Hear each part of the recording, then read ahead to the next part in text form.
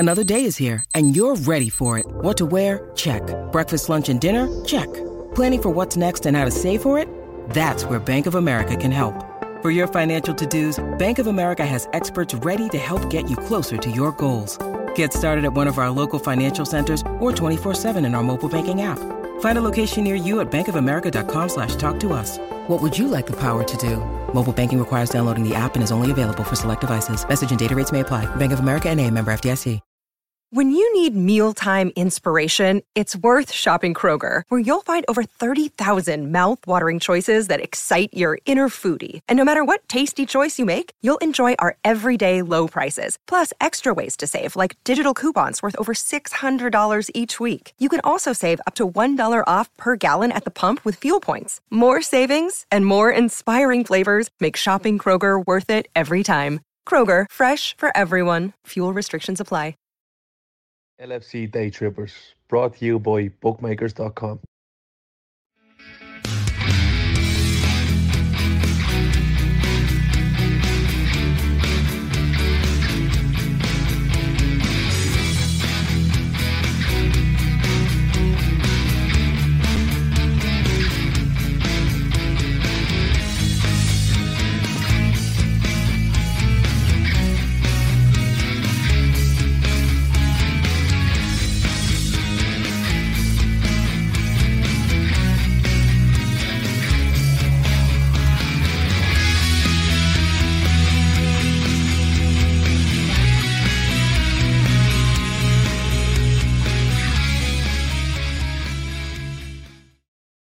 Good evening, everyone. Welcome to Friday Night Premier League Forecast. Hope you're all well. Looking forward to your bank holiday weekend if you're living in England. Good luck to you. It's going to be interesting to say the least. Tonight, we're joined by Luke and by Joe from Albion Obsessed. Good evening, lads. How are we? Hello. All good, mate. All good. Feeling good. Feeling good. Day off. Yeah, you just had a nice week, a nice break, Luke. Nice break. Came straight back for a bank holiday. So I was like, oh yeah, get a Monday off, and then I get Monday off this week as well. Happy days. How's life in Wrexham at the minute? Oh, crazy. Like my mate was at the game when they secured promotion, ran onto the pitch like everyone else that I knew, and had his kebab nicked by Ben Foster. After the game, had his kebab nicked by Ben Foster at the end. But they're all in Vegas now. They're all getting absolutely hammered in Vegas. Fair play to them. And they got a hero's welcome, so they are full-blown celebrities. But yeah, next season's going to be interesting. Well, the thing is, Luke, you got to look at it. The news came out tonight that Sky have done a deal with the EFL to be there to cover the EFL for the next 4 years.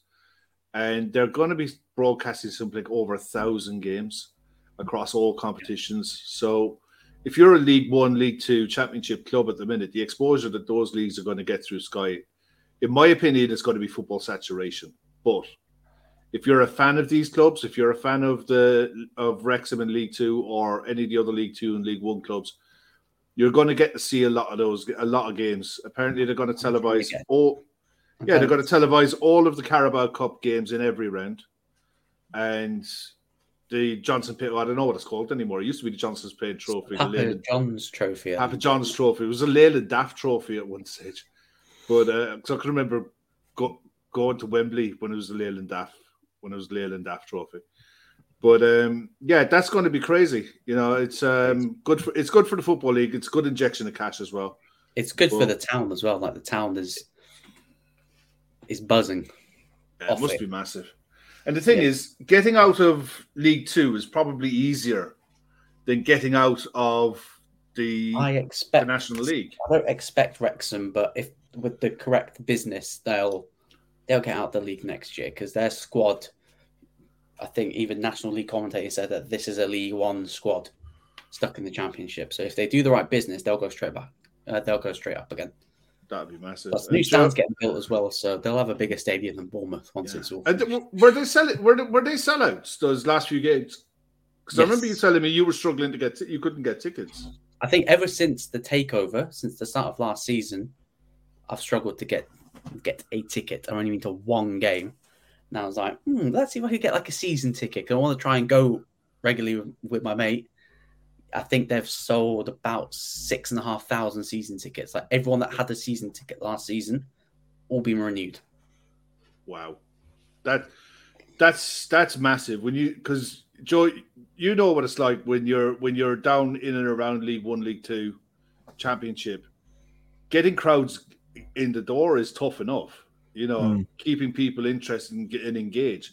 But for a place like Wrexham to into the second season and being able to do that, that's impressive. The future, they could have a really good future, but if they get it right. Yeah, definitely helped by the Disney documentary having two Hollywood stars owning them.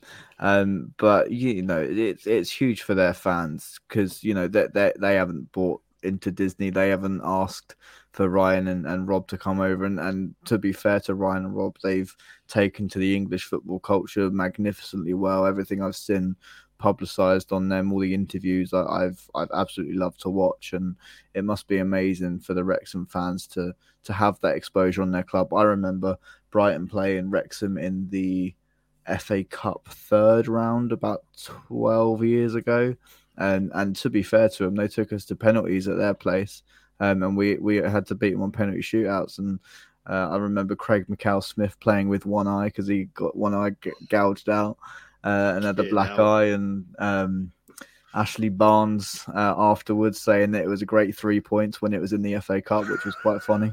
But to see Wrexham on the global stage now, and I hope that gives other clubs some sort of recognition as well, because Notts County, look how well they done. And they've got to try and get promoted via the playoffs, which their pre-season, they're playing United, Chelsea in America.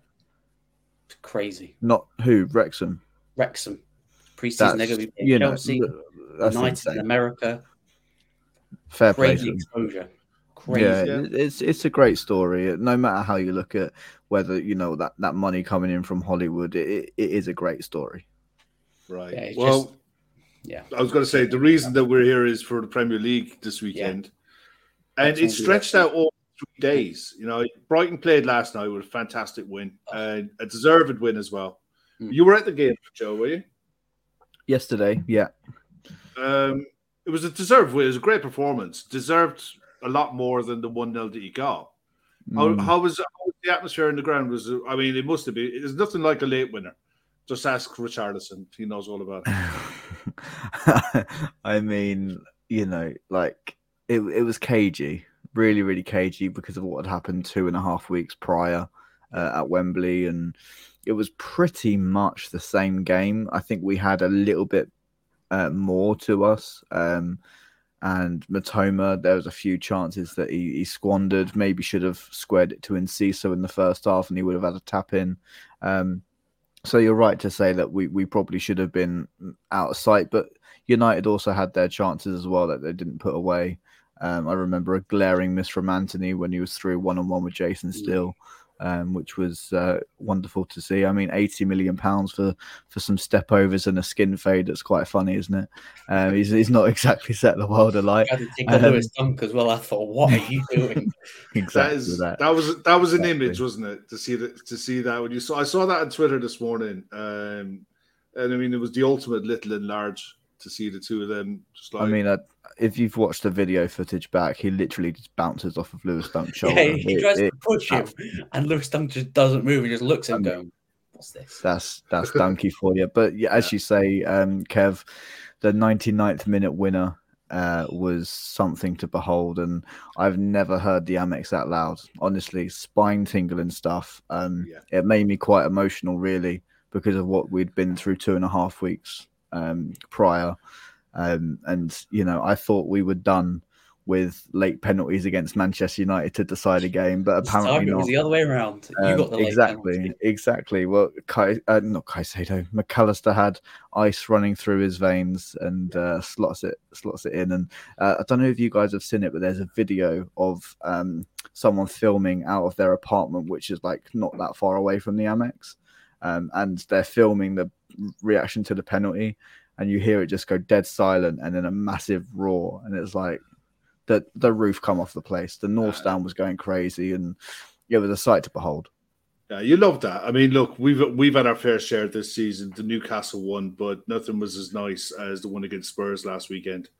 You know, for everything that was in it, for nearly throwing everything away, for who it was, especially for who it was, and for him to have to just eat humble pie again. Apparently, it was reported in the tunnel that he said that this place is cursed. That he is cursed. Curse for him at Anfield. Nothing will ever go right. But we'll start off with we'll start off West Ham Manchester United. I think that one is on Sunday. I'm pretty sure. Yeah, West Ham 7 p.m. on Sunday. These fixtures this weekend are all over the show. Because of the coronation and everything. You know what? I'm not going to say because they're doing a massive thing for work, and I think someone asked me, "So what do you feel about it?" And I just gave them the death stare. I was like, "Don't talk to me about that. I'm not interested." I'd just be like, "Look, I'm getting a day's bank holiday. That's all. I'll have that begrudgingly, but whatever. Look, Sunday 7 p.m. West Ham are still not out of danger, but a point probably does them. Manchester United can't afford any more mistakes, Luke. Did you see enough in that Brighton performance that they can? Well, I think they can get. I think they'll get a win against West Ham purely on the basis that they are very good on the counter, and you know they're missing key players. Luke Shaw is a liability at the back, especially if you've got Mikel Antonio coming at you, and Jarrett Bowen and what have you. But in fairness, it's like I just think the Manchester United should have enough for this one. Yeah, I think so too. I think with West Ham, I think they've got all their eggs in that Europa Conference League. To be honest, like you even saw with their starting lineup against City. I know that they said that the players were out with illness. Well, apparently there's two more. There's two more added to that today. They've just been rested. To be honest, I think they've just been rested because the Europa Conference League, you can get a trophy. Because I think West Ham, I think they're going to stay up.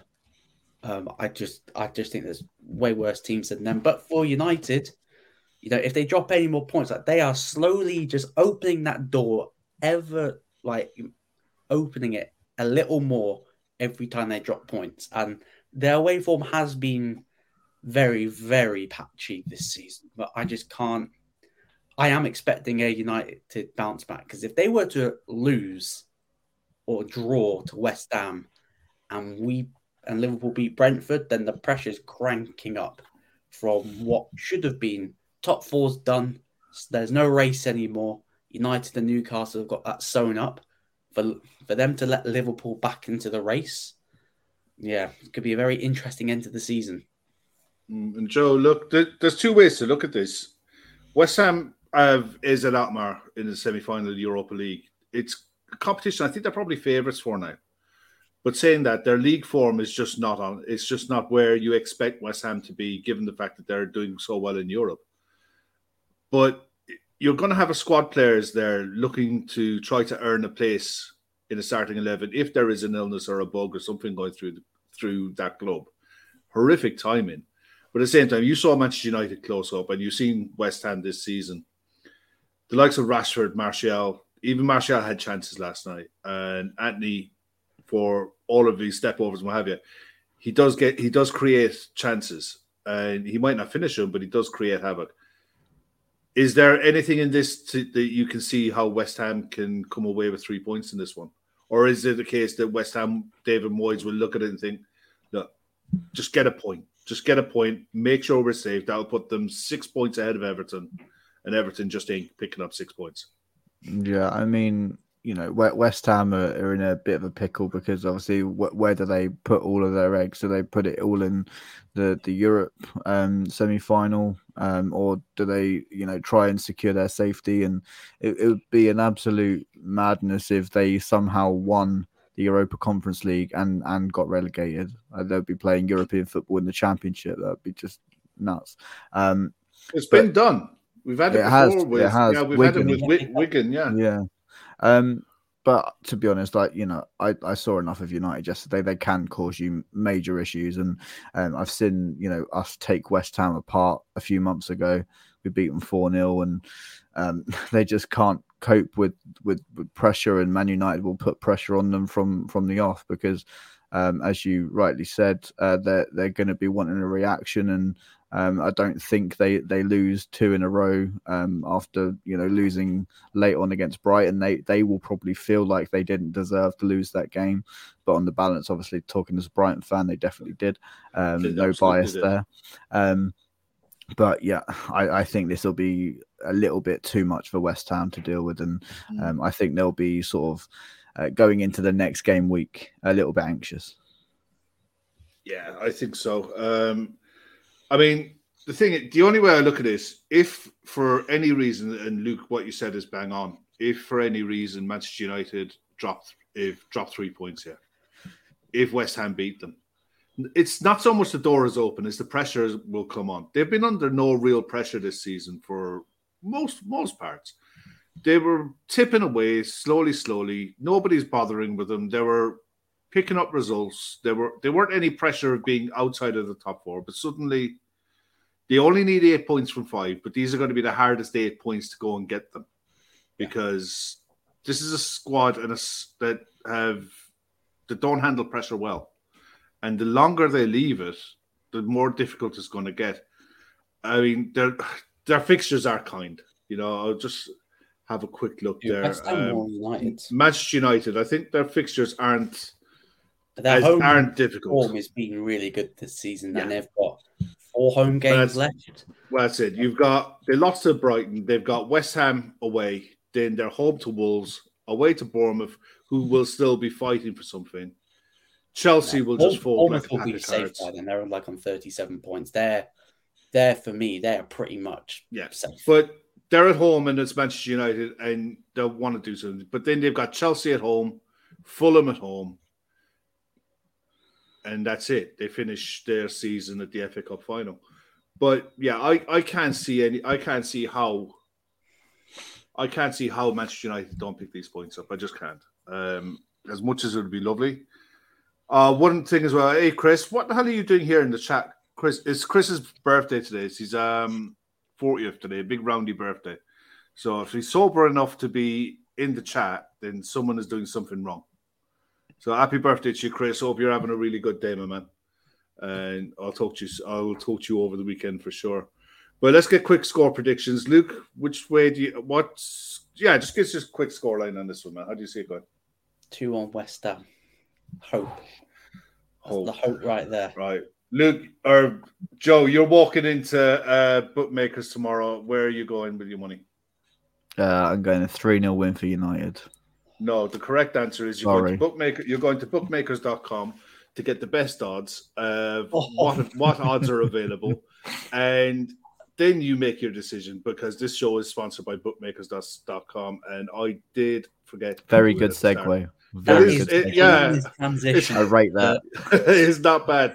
But yeah, look, for anyone who's looking for odds over the weekend, if you're looking for somewhere to get the best odds, check them out. They collate all of the bookmakers to give you the best odds on what you're looking for.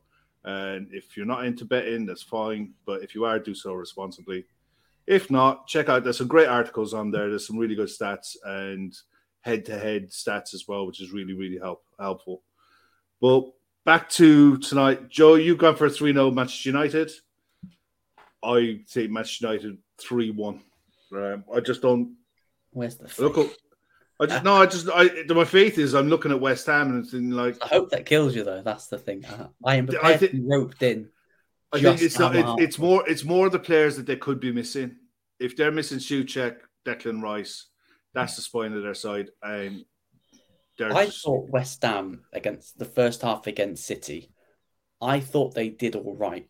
And the thing that I've noted with United this season, electric first half, drop off in the second half. Yeah. And if West Ham can hold out for the first 45, then they've got a chance second half because United have dropped off away from home in the second half of this season. So just hoping that the same thing happens again. Well, we've got to go on to the fun and games fixture now. Monday, 5:30 p.m. at the Amex, Brighton host Everton. My God, Joe, you were on the Everton pod earlier on. You can tell us about that experience and how that went with their atmosphere, how they're expecting things to go. But Brighton for me are probably one of the best sides in the league to watch. They're definitely the most entertaining and one of the most fluid sides I've seen in the Premier League for a good while. Confidence is everything with Brighton, and I was worried after the FA Cup final in the manner of the loss, the fact that they were the better side for 120 minutes and lost it. I was worried that Brighton could just say, look, we've had a really good season, thank you very much, and check out. But last night you saw the roles reverse of that, where you come away with a really deserved win. But more than that, the performance was good. The performance was there. You had players playing outside of their key roles, like Caicedo starting at right back but drifting into midfield. Don't know where I've seen that before. And McAllister up front as well. You haven't really missed Evan Ferguson. Well, I think you have missed Evan Ferguson, but it hasn't been as telling. You know, I mean, how have you seen? Because I haven't seen you speak. We haven't spoken to you since before the cup final. So, in general, how is it? And how are you feeling going into Monday? Well, I'm glad it wasn't the cup final because I probably would have. A cup semi-final. I would have been in hiding. I would have been crying like for the rest of eternity. But I mean, it's been a massive roller coaster and a massive test of our character and our bottle. What do we want to achieve? And when the team came out against Wolves on Saturday. Paul Merson on Sky Sports was questioning Roberto De Zerbi's team selection and saying he doesn't want to play Europe with Brighton. He doesn't want it. He's throwing it away. And then we go and beat Wolves 6-0. So, you know, these players know what they want to achieve. And we've got 6 games left to achieve that. We've got 2 games in hand. Yes, those games in hand are against Newcastle and they're against Man City. But we've proven that we can beat anyone on our day. I know Man City are a different beast. Newcastle were absolutely incredible at the moment, and it's going to be tough. But we've had a massive reality check, and probably a reality check that we needed when we lost to United, and then we went to Forest, and they humbled us. They were a really, really good side. Probably, they played the best way that they could have against us, and come away and. You know, they took it to us, and we were knackered. We were dead on our feet after playing 120 minutes, and then there was 10 minutes added on at their place, so that was another 100 minutes. So we played 220 minutes in 4 days. So the players were gone.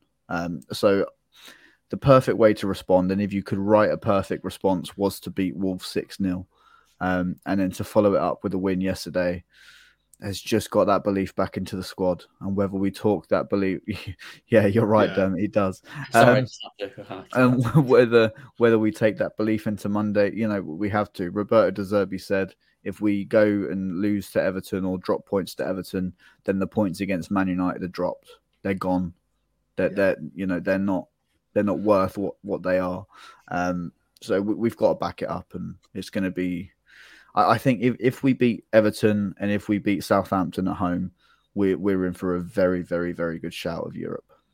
I'd be disappointed as a Brighton fan if they didn't get Europe. I just think their football deserves it, but it comes with issues. But they're issues for next season. They're not for now. But we've already started to make the steps of, you know, if we do make Europe, we just confirmed today. I was going to ask signing of João Pedro, which is massive. I think he's probably the late Trossard replacement. And also, you know, there's talks of James Milner coming to us. How much truth is in that? I think there's quite a lot of truth. Pretty much done. And I think agent Adam Lallana has probably done wonders for us there. So cheers, Adam. In fairness, I don't think there's much of a sell to be made there. You know, he's going to play. He'll play his fair share of games. He won't play every week. He can't. But at the same time, if you can get 60 minutes a week out of him over 2 games, you know, he plays 60 minutes, comes off the bench for 30 in the other game. He'll play plenty. and his experience. The fact he's so versatile as well. Yeah. So versatile. Right back, left back, anywhere in midfield really. And that's what we need. Yeah. We're struggling for a right back at the moment. That's why Moises had to play there yesterday. And to be fair, I actually think Moises did better at right back than he did in centre midfield yesterday. When he moved to centre midfield, I thought he looked a little bit on Moises Caicedo. Like, he was still good, don't get me wrong. Yeah. But he just looked a little bit lost by his standards. And, to do a number on Rashford, he done such a good, his first ever time playing at right back. And he played a blinder. Yeah, he was really, really good. Luke, Everton are in the mud. Let's take the red tinted glasses off. Sorry, I just had one. Yeah. Cheers, mate. They are in the mud at the minute. Dominic Calvert-Lewin coming back and getting minutes into his legs is probably a plus. It has to be a plus. Yeah. But losing Seamus Coleman for the run-in is a big blow because of his experience. And it looks like Onana might be injured as well. He might be missing as well. So, how do you see Everton can you see them picking up points? Because I cannot for the life of me see them not just picking up wins. I can't see them picking up points. A point. Yeah, I think I called it quite early on, even when Dyche got the appointment. Dyche is not going to save him. And I still believe that Everton are going to be lucky to probably pick up a single point. So this is Everton's last 4 fixtures. Brighton away, City at home, Wolves away, Bournemouth at home. How many wins are you expecting out of that for Everton? Because they're probably going to need to win maybe a couple to stay up. And I don't think they're going to win. I don't think they'll be lucky to get a draw. Maybe they might beat Bournemouth on the final day because by then Bournemouth will stay up. But I just can't. I just can't see it. I'll be honest. I'll be honest with you. See it. I think 4 points, a win and a draw from anywhere, and they'll probably get safe with 34 points. I think Chris is right. The hope for Everton is last 2 games of the season is both Wolves and Bournemouth will be safe. And that's when Everton will have something to go for. But it could also depend on how much of a hiding they get off of Brighton and Man City. The other saving grace in that is I think the Man City game is in between Man City's fixtures with Real Madrid. So you can guarantee that Man City are going to heavily rotate in that one, as long as they don't make any mistakes leading into their games in the Champions League. I mean, if Arsenal drop points anywhere, then you can bet your life that Man City will really rest heavily. Yeah, I just don't see it. I just can't see it. And there's always that team in the Premier League. I think it was Sunderland a few years ago. They just about stay up. And then the one season they go, no, your luck's ran out. And I've got a feeling this is Everton's luck's just ran out. And once they go down, they're not coming back up straight away. They're going to be stuck in the Championship. That new stadium will look lovely in the Championship. That new stadium is going to be floating down the dock. That new stadium, I don't know if it gets finished. It will get finished eventually, but it won't be finished on time. This is one of their main problems, coupled with the fact that apparently Usmanov has been funneling money through an LLC into Everton still, while the government has said you're sanctioned. They're in a world of trouble on and off the pitch. They could be facing points deductions. They could be facing transfer bans. That's if they stay up. If they go down, want a decision about whether or not they're getting points deductions this season. I think if you're in and around the bottom of the bottom sides, if you're Leeds, if you're Nottingham Forest, you're screaming the roof down to get this, because it's only one charge. You're screaming the roof down to get this decision made in this calendar, in this next week or two.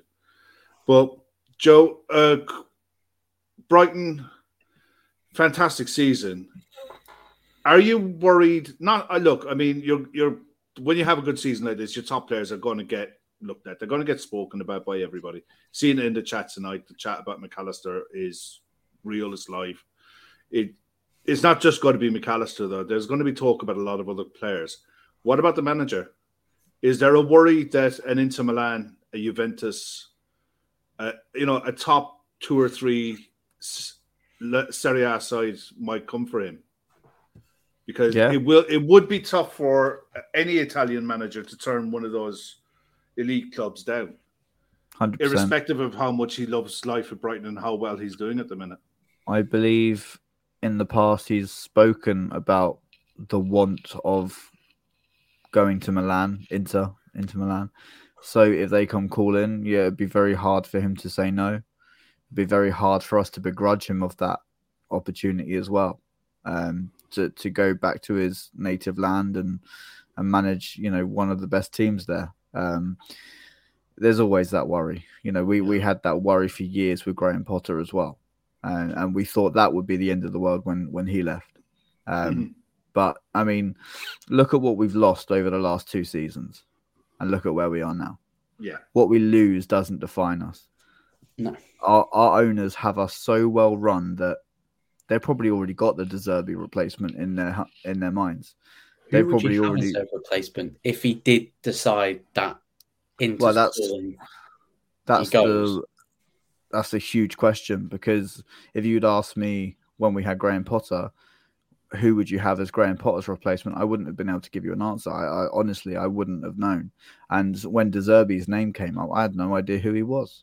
And I'd done a lot of research on him. I'd done so much reading up of him. And the more I was reading, I was just unbelievably excited by him. I was a little bit worried because he predominantly liked to play 4 at the back. And whenever we played 4 at the back under Potter, it was an absolute disaster. Would you take we Potter could back? No. If Zerbi left, or was he fully burnt his bridges? He's full on burnt his bridges. And with how arrogant he acted, if he'd acted with a little bit more class, maybe. But the way he's acted, what he said after we beat them 4-1, I'm gutted he didn't stay a couple more weeks so we could humble him at Stamford Bridge as well. Because the man is the most arrogant person I've probably ever seen in football. I don't know whether it's because of how he left us, and I don't know. I just can't stand the bloke. I think he's an absolute nightmare. I would make a point. I'd like to introduce you to Sam Allardyce's interview when he was talking about Pep Guardiola. We touched on big Sam Allardyce claiming that he was a level of Klopp, Pep and Arteta. Well, that is hilarious. But no, I would not take Graham Potter back. And Tony Bloom probably has some random bloke managing in some bizarre league that you've never heard of, and he'll be the next best thing, because that's what Brighton do. We bring in these replacements that nobody's ever heard of, us Brighton fans have never heard of, and they set the world alight. Hopefully that continues. I'm not naive to think that may not work the next time, but who knows? We just got to go with the flow.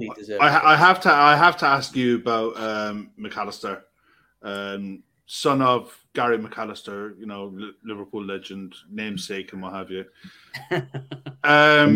What do you mean? The man who won't stop talking to the press? Yeah, look. I thought he was older than what he was. I thought he was older than 24. He just seems to have been around on the radar, because I knew about him before he went to Brighton. I honestly thought he was about 26, 27. Yeah. The talk is coming out of his camp that he's told Brighton that he wants to go, and it's clear as day that he's giving his all for Brighton at the moment, and I don't expect any less. But what would it take to get him, and what's a sweet spot figure that Brighton can deal with? Yeah, and look, the thing is, Chelsea. The Chelsea money that they paid for Enzo Fernandez was stupid money at the time. And it's been shown to be stupid money. Thank God. The danger for me with what Chelsea have done was if they'd spent that amount of money and it succeeded. But the fact that they spent that amount of money and it's blown up in their face shows that they've overpaid for a lot of players. That can't be the benchmark. And I don't think it is the benchmark for what clubs are going to be willing to pay for any player, midfielders or whatever, this summer coming. I think you got to look at where Enzo came from and where Alexis would be coming from. Alexis knows the league and has proven himself in the Premier League. So that adds some sort of premium on there. Yeah.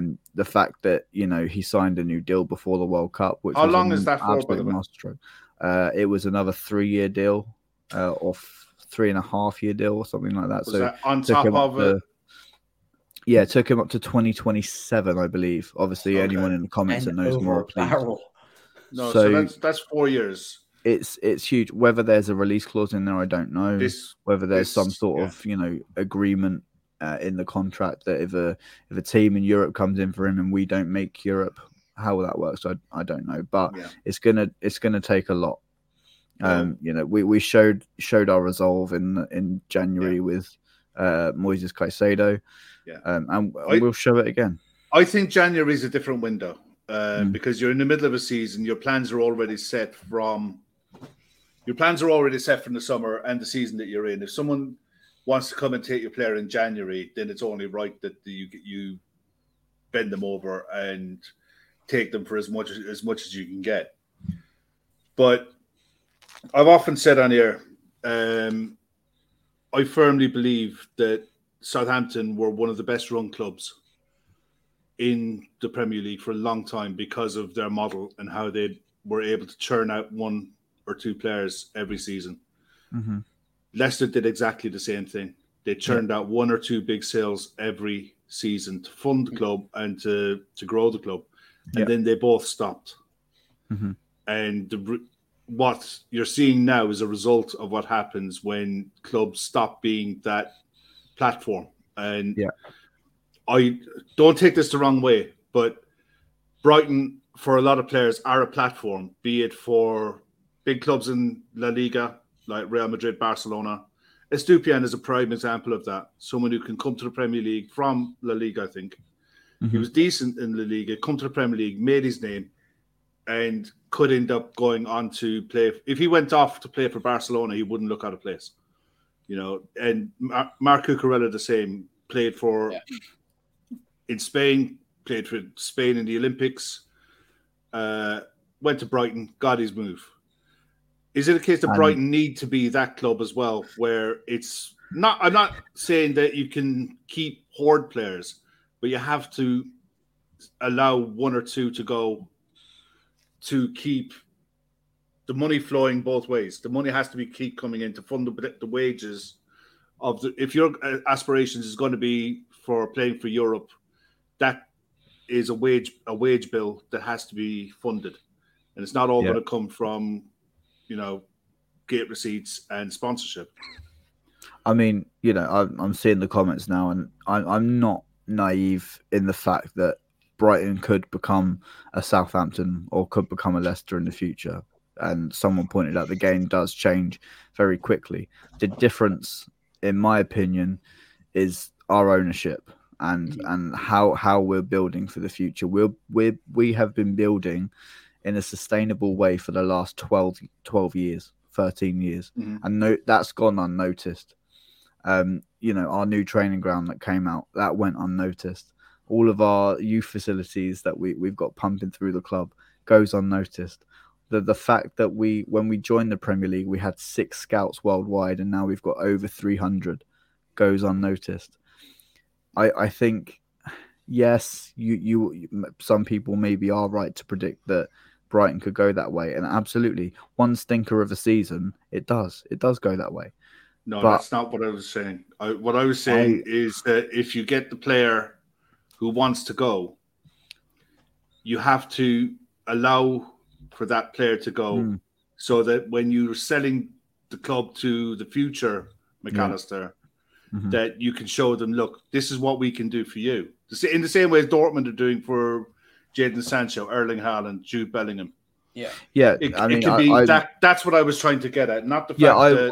I was responding first of all. Oh, sorry. That I was saying that's all right. But in terms of selling our football club, to the next player that wants to come here and wants to showcase their talent. I think that's a fantastic thing, a fantastic position for us to be in, because we will get players like Alexis, like Moises, like Estupinian that are gonna, give us whatever they want to give us for 2 or 3 seasons, go on and make us insane money, and then we're in a very, very healthy position to bring in more players and to keep saying to people, look, as you rightly say, Kev, this is what we can do for you. So give us what you give, and you will eventually get your move until we're ready to make that next step.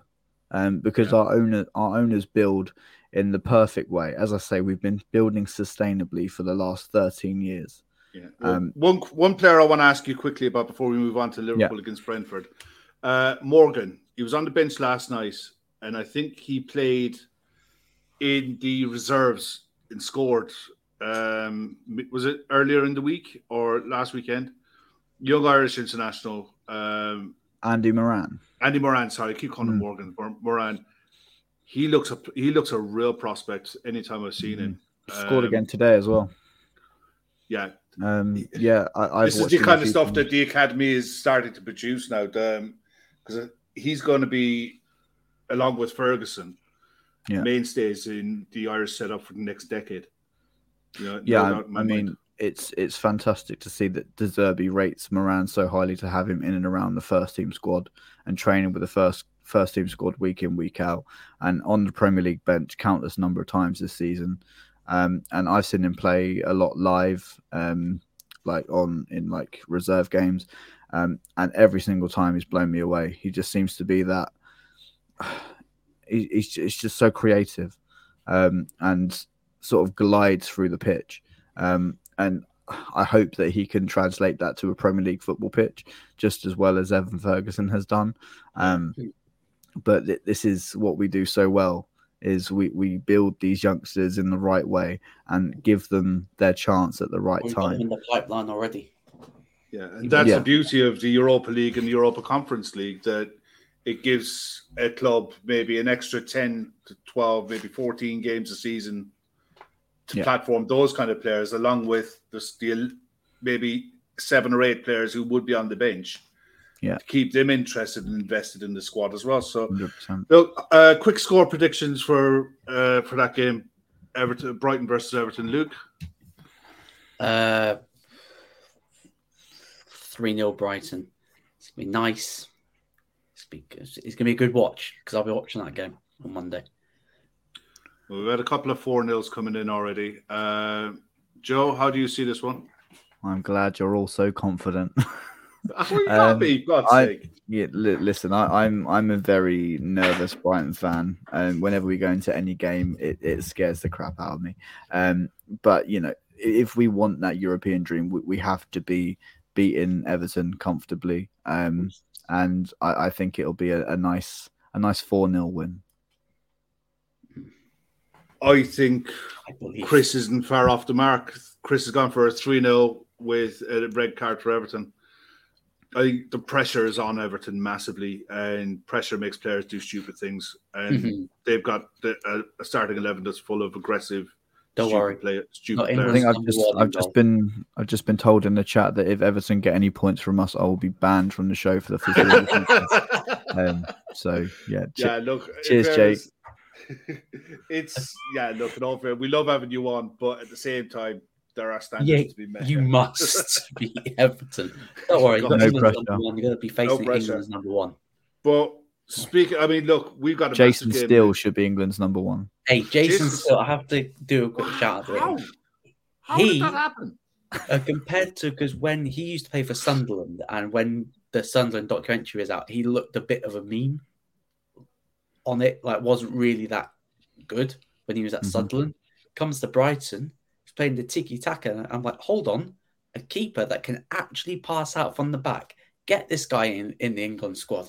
I've seen enough already.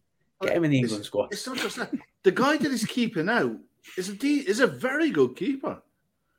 It's like David Ray. He's not. Yeah, he's Robert Sanchez. Yeah, he's in the Spain squad, and you get keeping out by Jason Steele. The thing is, and on merit. When Steele came in, it was Matt Ryan, our number one, David Button, and Jason Steele was number 3. And then that all changed around, and we got Tim Krul. And then the season after, Graham Potter decided to promote Robert Sanchez to number 1, got rid of Matty Ryan, and then suddenly Jason Steele was number 3 again. And there's a really interesting sort of 8-minute documentary on the Brighton YouTube channel about Jason Steele.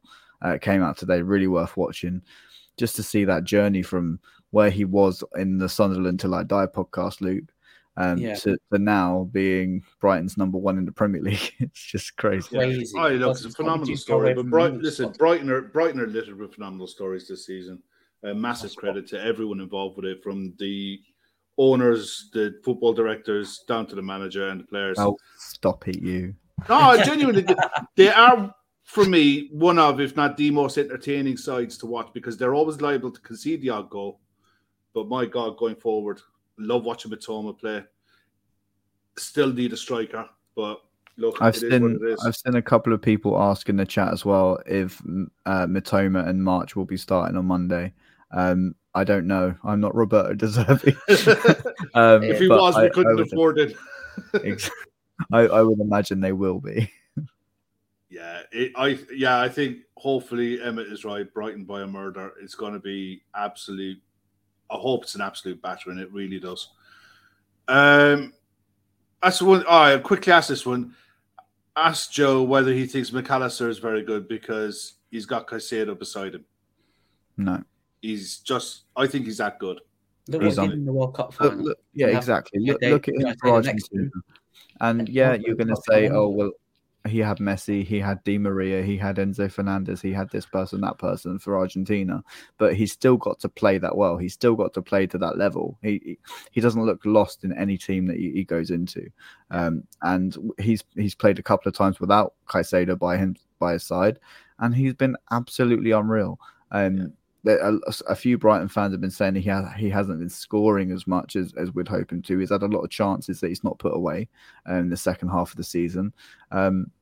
But there is no doubt that he is, an absolutely world-class player. And honestly, I just want to say this now to you guys, that obviously if he does go to you, you've got an unbelievable player and an unbelievable person as well. He's handled this transfer saga so well. He could have left in January. He could have forced a move, but he's not. He's playing out of his skin. He's trying to get us to our goal of European football and then move on to what he believes will be a bigger and better thing. And I wish him every single piece of luck that he goes on to win some amazing trophies with you guys, because he deserves it.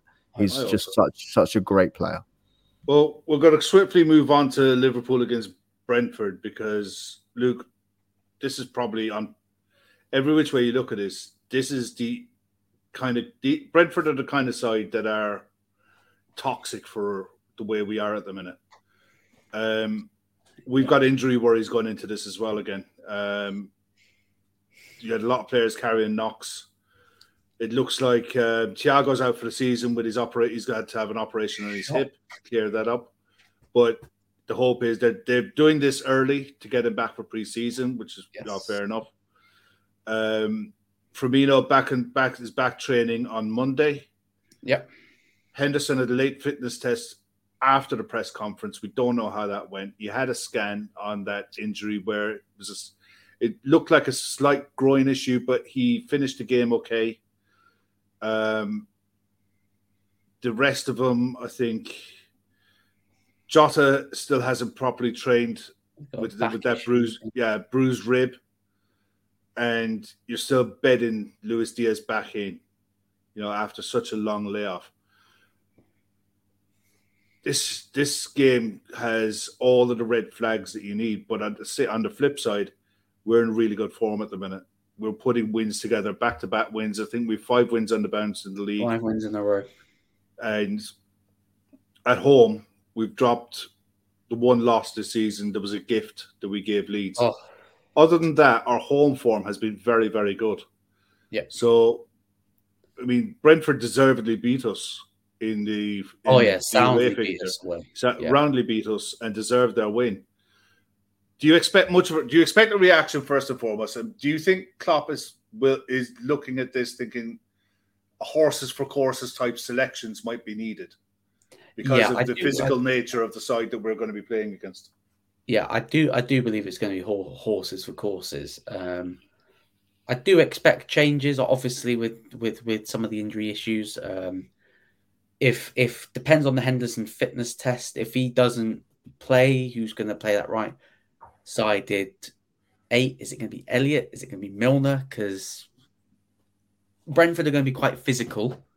Do you want to go with a light weightish midfield with Jones, Fabinho, Elliott, or do you want to have experience in that?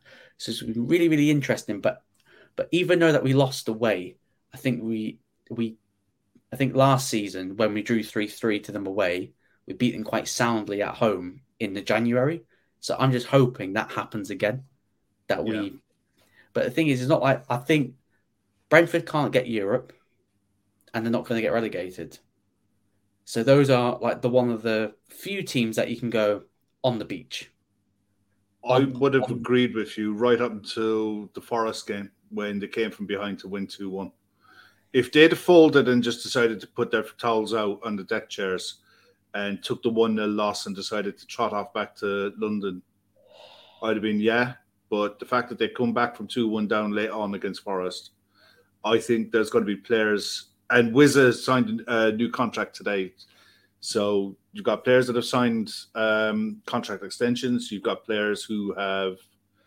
Some could be playing for their futures at the club. Others could be playing for moves away. Yeah.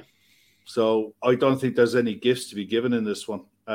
Joe, what have you made of Brentford this season? They've been in and around your neck of the woods on the table for quite a while. Dropped off a little bit, but look to be putting results back together again. Yeah, I can't lie. I'm happy to see him drop off. There's a sort of like ownership rivalry between Tony Bloom and their owner, who I've completely forgotten the name of. Barnum, is it? Danish guy, isn't he? So yeah, it's nice to see that if they are going to roll their towels out on their deck chairs and let Europe go to the teams more deserving, that'd be great. Thing is, with watching Brentford, like they're a very good team from Raya right through to before Ivan Toney. Ivan Toney, it annoys me that he's still playing. That he's, I believe, proven guilty to however many charges, but he's still allowed to play, and that's why Brentford are in for a shout of Europe, is because of his goals. So that is frustrating. Whether that's just because Brighton are going for the same European spot, and I want them to have more detriment than us. But you can't take away from what Thomas Frank has done with that team and where Brentford have come from to be having the season they're having. That their fans must be loving it. But I do hope you guys beat them and they fall off dramatically.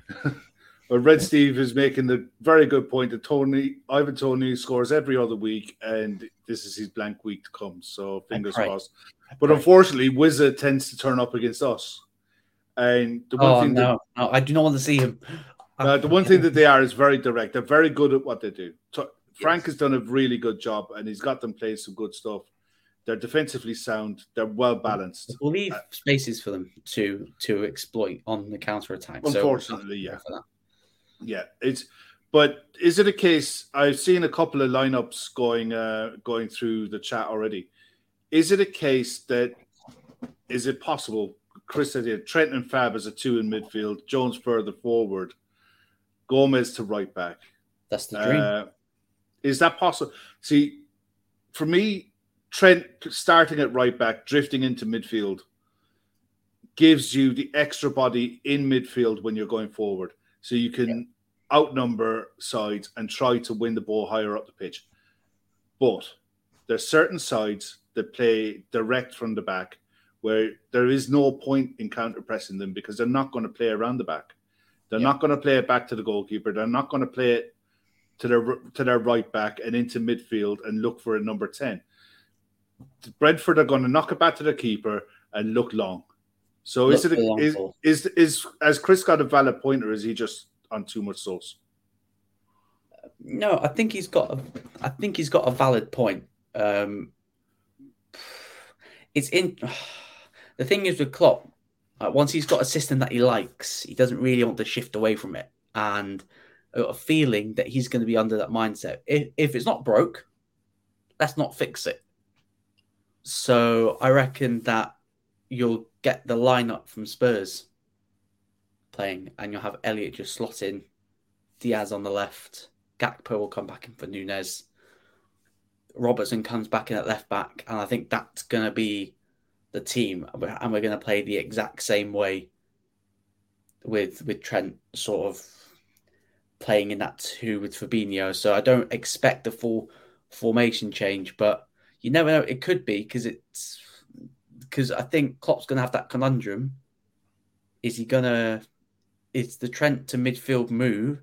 Is that finally going to properly happen where we go, okay, we'll have one less midfielder because Trent's now going to be a midfielder, or is he still going to be this hybrid? So it's going to be interesting to see where he does play, but I expect him to play the same role as he's been playing over the past 5 games. It's going to be a massive show because I like the fact that Trent drifts into midfield from right back because of the fact that he does give you the extra body. His passing, ever since that Arsenal game, and we decided to switch. Thank you, Granit Xhaka. His level of passing has gone to another level. His vision is unreal. You know, he sees stuff. It's not the fact that he sees it. He's always had the vision, but his execution and weight of pass is absolutely unbelievable. No, Chris, let's just not get carried away. Chris, you've been having too much drink on your birthday. Yes, stop it now. But I wouldn't mind for this one game seeing Joe Gomez at right back, seeing Ibu, Virgil, Robbo, Trent and Fabinho as your 2 6s, Jones, Gakpo, maybe as 2 10s, or whichever way he wants to do it. Flat 4-4-2, 4-2-3-1, whatever way he wants to do it. Yeah, you could play 4-2-3-1. You could do whatever you want, but you have. I think with Brentford, they're one of the few sides in the league that you have to match for size and strength and aggression. And I can't see the point of having a squad with Joe Gomez available to you and for this particular game not use him. I agree with Charlie the Red there as well. Trent looks like he's enjoying himself again because for the first half of the season, he looked like he was running through treacle. Some of the games, the frustration levels were through the roof. And that is huge. He's dead right. But Joe, you've seen this, you've watched us play now for a few weeks with this new system, this new way of evolving Trent. How do you think he's coped with it? And do you think it's something that Gareth Southgate will look to implement with England, given the fact that he's got 2 players available to him, very capable of doing that role in John Stones and Trent Alexander-Arnold? Yeah, I mean, I think Klopp's been trying to move Trent out of the right back position ever since he came up against Karim Matoma last. I think he's had a few nightmares from that battle this season. Matoma wasn't the only one this season. I think he's had him on toast 3 times this season, so I'd love to see that. But you know, with regards to Trent, we know his abilities. We've seen his abilities over the years since he's come into the Liverpool fold and been unlucky, you know, not to have more England caps, in my opinion. As much as you can sort of laugh at his defensive capabilities on some occasions, there is no denying that he is a very, very solid Premier League footballer that if he's moved into this new role, I hope to see him succeed there because he could do wonders for England, as you say, Kev. So I think it's just a case of waiting and seeing whether he does that hybrid right back to midfield role when you're attacking. Really good example of that is I don't know if you guys have watched Pascal Gross do that this season. He's been playing right back a few times and does very much the same thing, and it's really effective. And you can see Pascal popping up all over the pitch, and if Trent's doing that as well, he can be creating all sorts of chances from every single angle, and that's going to be great for Liverpool. Well, Laszlo's making the point just to leave it as it is. It ain't broke, don't fix it. If Trent starts in the back four, out of possession, and into midfield, in possession, that's a fair point. And look, that's the decision the Klopp has to make. I think Curtis Jones has the shirt on the left-hand side, and until someone comes and takes it off him, it's his shirt at the minute. He's done really well for me.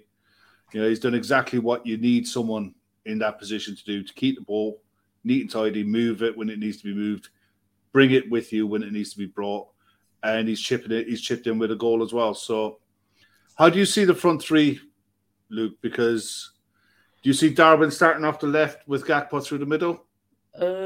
I'd be surprised if, unless he goes with Diaz for the third game in a row. But 3 games in a week, 3 starts in a week on the back of basically 5-6 months out with a bad injury. I think the smart money is going to be Gakpo down the middle, Darwin on the left, and Diaz to come on. I think. Let's not. I just hope Klopp just doesn't say, "Oh, he's back. Let's play him." He should be just easing him in.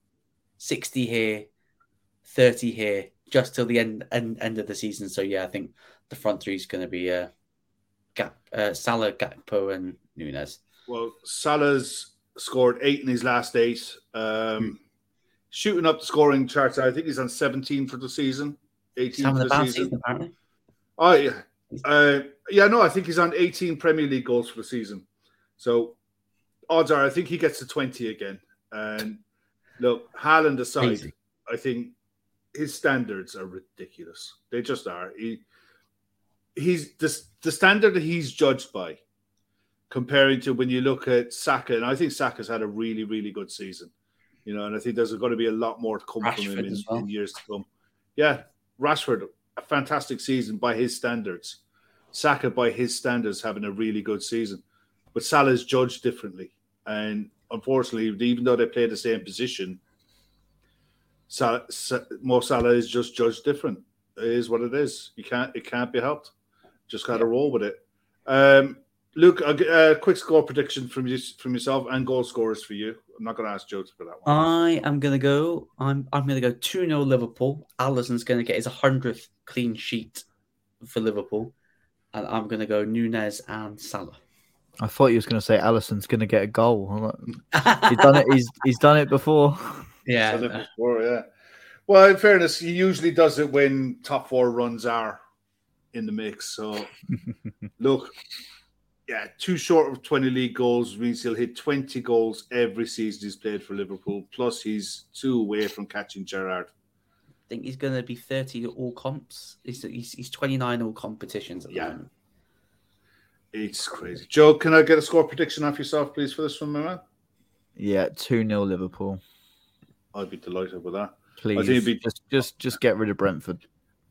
I think it'd be 2-1 Liverpool, but I think it's going to be nervy, tight. It's going to be an ugly game. And for anyone who's going to it, I just hope the atmosphere is absolutely cracking. I'm not going to talk about the stuff to do with... I wish the Premier League come out and made the decision and took the decision out of clubs' hands. I think the Premier League dropped clubs in it by making this decision. 100%. But look, I'm not getting involved. I don't think it's not worth getting involved in, to be honest. But a really good show. I just really enjoyed the chat. I don't want to be going down that road. You are going there, Chris. Yeah, look, I'm not even getting in there. Yeah, there's a few others. Apparently, Garbreen from this parish is over there as well this weekend. So I know there's a few going this weekend. But yeah, Mo will be equal on goals and the same number of goals scored as Everton. That's crazy. That's mad. But on that note, listen, the link for the charity is in the description below for 12 women from Ashburn GA Club running the Dublin Marathon in October. Golf Day is coming up in June. Any support that anyone can give via sponsorship, maybe sponsoring spot prizes or tee boxes, you can email at lfcdaytrippers@gmail.com and Gav will get back to you like really razor sharp. Other than that, if you want to donate, please do so. If you want to share it, please share it on all your socials, into WhatsApp groups, Facebook, all that lovely good stuff. Luke, what have you got on for this weekend? This weekend, it's UFC 288. So myself and Callum will be doing a watch long, 3 a.m. on the Sunday morning. We're going to be up early. It's going to be great. For Aljamain Sterling versus Henry Cejudo, who's making his UFC return after 3 years out. So, yeah, it's going to be a cracker.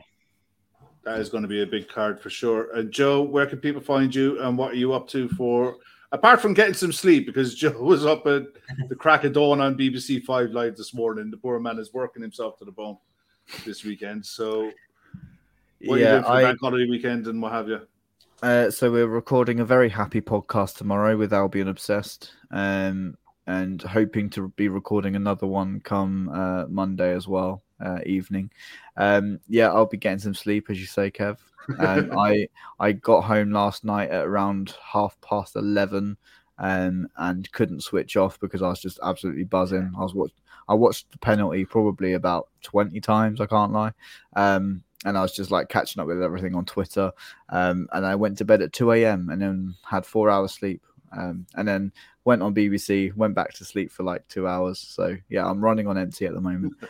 But, yeah, if people want to come and listen to our podcast, we do post-match analysis, a few like sort of guest chats. We've just had one of the members of the fan advisory board on our podcast, which was really fun to chat to them about what they want to do to bridge the gap between the club and the fans. And yeah, if you want to see what the world of Brighton Hove Albion's up to, just follow us on @Albion Obsessed across all social medias and on YouTube. Brilliant. On that note, thanks to everyone in the chat. If you could all just please smash the like button on the way out, it would be much appreciated. And we're back tomorrow with a post-match for the Brentford game, and Sunday with the Fat Bat 4, and Monday with winners and losers, and we start all over again. On that note, listen, thanks to everyone for watching. Thanks to Luke and thank you to Joe and everyone in the chat, and we'll see you guys soon. Take care. Good night.